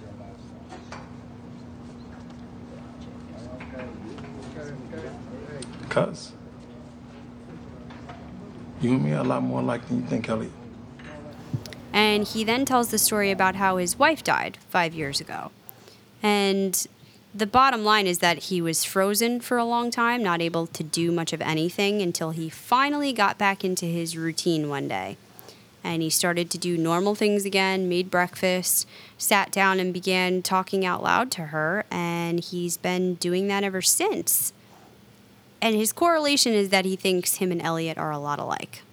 Well, we see him talking to himself earlier in the episode, and I was wondering if maybe he's at a table and there's someone sick in bed because he's got that machine next to him, and I didn't know exactly what was going on. I don't think anyone really did, but you're just seeing a glimpse at him talking to his wife, explaining or foreshadowing this conversation that he's going to have with Elliot. To say that he's also talking to an imaginary person. Yeah, well, and that he clearly doesn't think that there's anything so quote-unquote crazy about that. And that maybe he can understand what Elliot's going through. And I think this is part of just getting him to open up and trying to encourage that still, to get him talking. Right. Did you notice the guys in the background that stared at him? I mean, it was pretty obvious when it happened.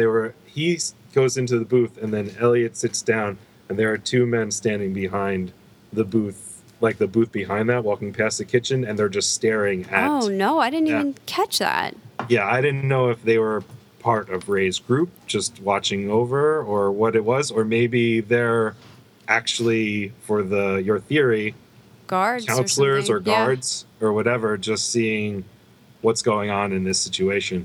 Well, yeah, that makes total sense, especially if Elliot's a possible threat or danger to him in that moment. I think we can go right to the next scene and the last scene with Elliot before we go back to DiPiero, because he's still talking to Ray and telling him how he thought the journal was the answer to control over his life. And Ray says control isn't real, and that perhaps stumbling in the right direction is the only way to move forward. He also says that he knows about Elliot. He knows that someone sometimes takes over. And, then he goes to get the chess game. We see Mr. Robot is there in the room. But Elliot kind of agrees, and he thinks maybe it's not about avoiding the crash, but just to keep going. So, do we think Ray has finally kind of broken through to him in a way? And that Elliot might start to open up to him? Yeah, because he made him relate. He had a storyline that related to Elliot, I think, a little bit. It feels like Elliot is like, it's Elliot and Ray versus Mr. Robot. Remember they were staring at each other, squaring off? Well, and you made a point about the actual camera setup in some of these scenes. Oh, my God, yeah. So we have a listener and friend called Jen. Her name is Jen, and she... We'll just call her Jen.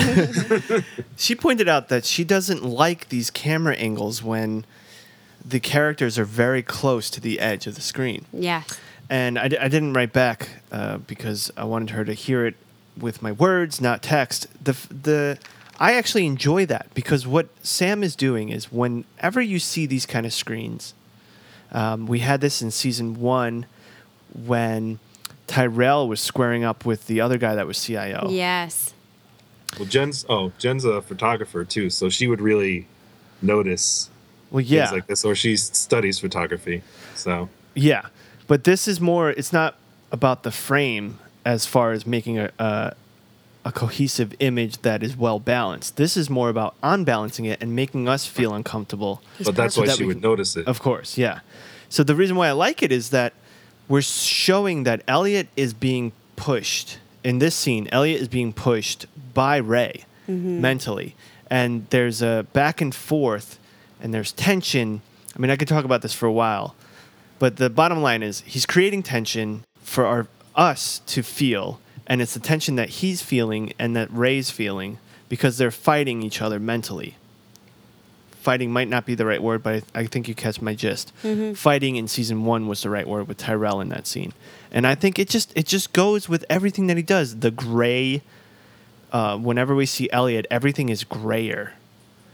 And then this scene, these type of cuts, or frames, it just makes sense. It's Sam being an artist. In case you're wondering, like if you can't put your finger on what we're talking about, this was the scene where Elliot's talking to Ray, and first you see Ray, and he's a little bit higher up and to the right of the frame, and then they go back over to Elliot, and he's a little bit lower and to the left of the frame, and so. Anybody would, but particularly an artist or somebody with that kind of an eye would probably look at this and say, I don't like this because it's meant to look like something you don't like. Yes. It's meant to not be aesthetic and to not be comfortable, and it forces you to think about visually telling a story about what's evolving between the two characters. And there certainly is an inherent power struggle whenever you put something like that on the screen. It represents somebody dominating over someone else. Yeah. Right. And real quick to sum it up, artistic-wise, it has to deal with negative space. You need to allow in the frame for negative space, for air to breathe, for you to feel that good feeling that you're trying to get in the frame. He's not allowing negative space. By butting Elliot up to the edge of the screen, it creates tension. And that's what they say in art, is that you're creating tension that way.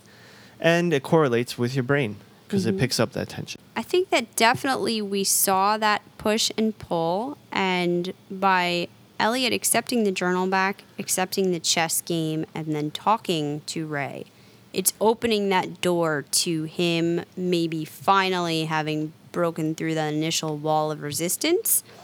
And this is common in therapy if that's what is in fact going on here. Mm-hmm. And, you know, once you finally get through, then it's a little bit easier to start moving forward. And even if it is some kind of sinister purposes underneath that he wants to work with him or have him get in on something other than this, I think that we're going to see that move forward a lot more quickly now. So the last scene to talk about is back over to DiPiero. She first goes to Rome's house and gets Mrs. Romero to let her in by offering to roll for her. She sees that she's moving out, and Mrs. Romero talks about now that her son is gone, it's just, you know, time to go, and the house is full of boxes. So DiPiero starts going through these wrapping papers, and eventually she finds the end of the world party flyer. And not just that, but code written on sheets of paper. Yeah. The first page she sees around the glass that makes her say, I got to look through the rest. I saw, it was very quick, but I saw the word node. And Ryan, you know, if you're speaking about nodes, you're talking about servers. Right. So that tips her off. But she seemed to dismiss those papers as not, they were a clue, but they weren't necessarily meaningful to her. It wasn't until she found that flyer that she struck gold. And she we found ground knew zero. That was going to be dumb. Like, we were so angry at Darlene for having this party to begin with, but then who the hell thought it was a good idea to print flyers about it? And they say end of the world party. Yeah. And DJ Mobley. Well, yes, Oh, that is the real key, because now she goes and she finds the place in Coney Island. But when we were talking about who would be next on the list, the whole episode keeps coming back to Mobley being the loose thread here. And, you know, his name was the only one on there. We felt it and saw it, obviously. When they had this party, we knew, we talked about it, that this is not smart. Something is going to go wrong here. It just took this long for us to see it. Even if you go back to a scene that we didn't talk about here, because we're at the end of the episode now, we didn't talk about the very quick subway scene much earlier on with Mobley. That's right. The cops. Yeah, there was, it seemed like a homeless man was singing in the subway first, and he's kind of looking around, and then the cops come in and out of the scene. It feels very uncomfortable. Like we're spending too much time lingering on Mobley and nothing is happening. We're almost getting paranoid for him. Like something's building here. So I feel like they emphasize that all episode long, that we're meant to feel worried for him. Well, that goes on with they walked over and were standing over him, in a sense. Well, they were, because he was sitting down. They were just standing over him, very open in his direction. Yep. And you're just wondering, do they know already? Do they know that he's involved? Are they coming for him? You know, at that point, I think we had seen that Romero had been shot. Yes, it was right following that, And I you think. knew that he had found him earlier in the episode. Yep. We didn't know how much they knew from that. And he said hi to Romero's mother, so you didn't know at that point If she had said what she had said. Right. But it went on longer than that, too. And then finally, Darlene came up to him. So I think he's definitely going to be in trouble in the very near future. Yeah, just real quick, because we're getting really long on this. Yeah, let's. I saw the cops. I didn't see it as the cops knew anything. I just saw it as a way for us to see how paranoid he was getting. The cops don't know anything. He's just paranoid right now. Well, and even he looks like he was very much keeping it under control in that scene. I thought it was us as the viewers that were meant to feel paranoid and wonder what was going to happen next. Well, excellent episode. I think that there was a lot to talk about. I'm sure we even missed certain things. So if there's something big or even small that you caught that you would like to bring to our attention, please feel free to write to us. And like we said, if you find an Easter egg that we didn't mention, please let us know. You can tweet us at CKC Podcast or email us at contact@coffeeclatchcrew.com or go on our Facebook. And yes, you can also rate and review. We would love it if you did that. Leave us a couple of words on iTunes review about what you think of the podcast, like Christine did. And we want to thank you very much, Christine. She wrote, "Love you guys, and I follow all your podcasts because they are so articulate and intelligent. You also know all my cultural references." Yeah, we So- love getting these messages. That means that people are listening, and we appreciate that because we put time and effort into this. And Christine, thank you again. And if you could be a doll and write this on our iTunes. Oh, yes. She actually emailed us. That's right. This wasn't an Yeah, iTunes this was an review. email. If you could write this on our iTunes, we would love you forever. We already really appreciate it, though. Everyone who's listening, thank you very much. We hope we continue to provide a podcast that you enjoy. Let's talk about our rating real quick. Let's get this out. Yes, so just to recap, IMDb gave this a 9.1 out of 10. Rotten Tomatoes gave it a 100%. 100%. And I would like to give it 8.8 robots. Wow, you really liked it. Liked it more than the first episode. I gave 9 to the first Oh, you one. did? So Oh, I'm it a was 9 little the bit first. down I from the gave 8, episode right. 1. My bot rating is an 8 this time, too. Okay. I gave it a 9 as well last episode. Christina's copying me. I'm not copying her. I gave it an Giving a 8.8. lower- Oh, okay. It's not the same. I was a lot higher than you. I thought it was great, but it did as long as the opening episode was, it didn't feel long. I started to feel wary, like we were talking before, Yeah. and it felt a little long. Not that it was boring or anything. Like just my brain couldn't take it, so was it's an too 8 much. rating. Okay. Ryan? Yeah, I like this episode a little less than the first episode also, so I'm going to give it a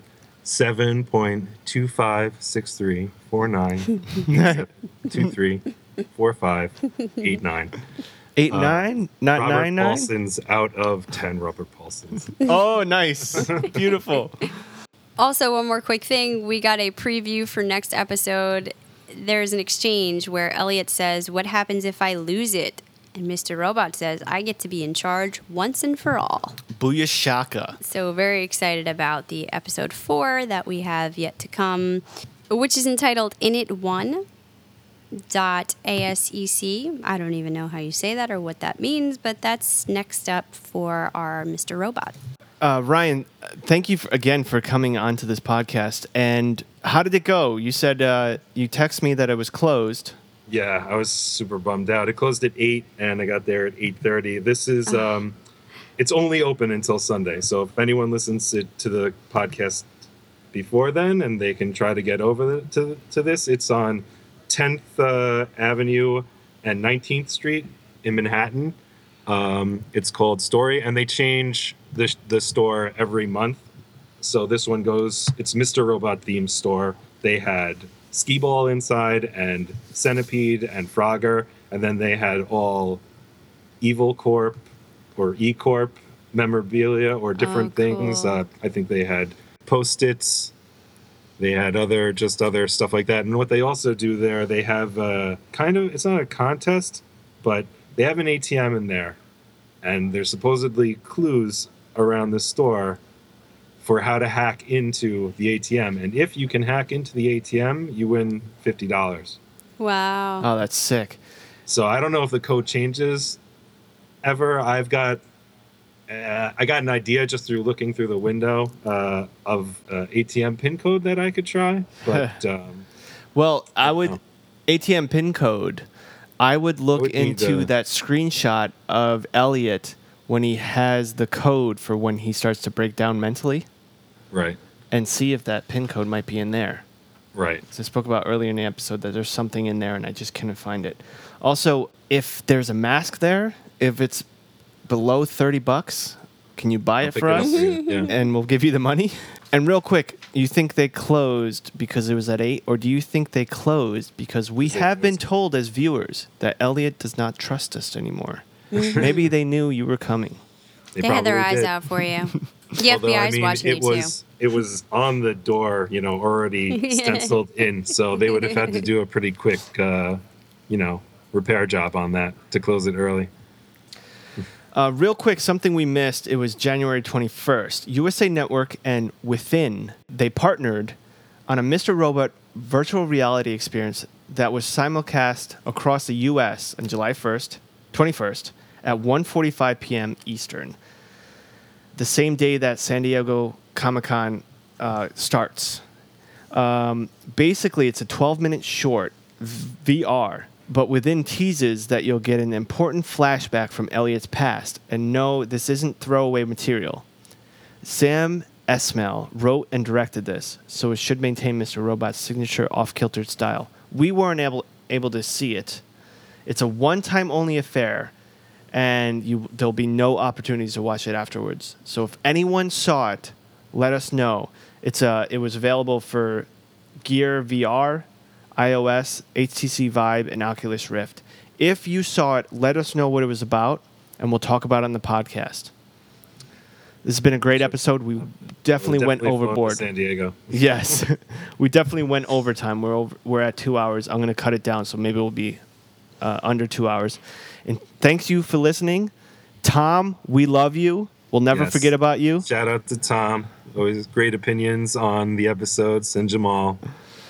Until next time, this round's on me. This round is on me.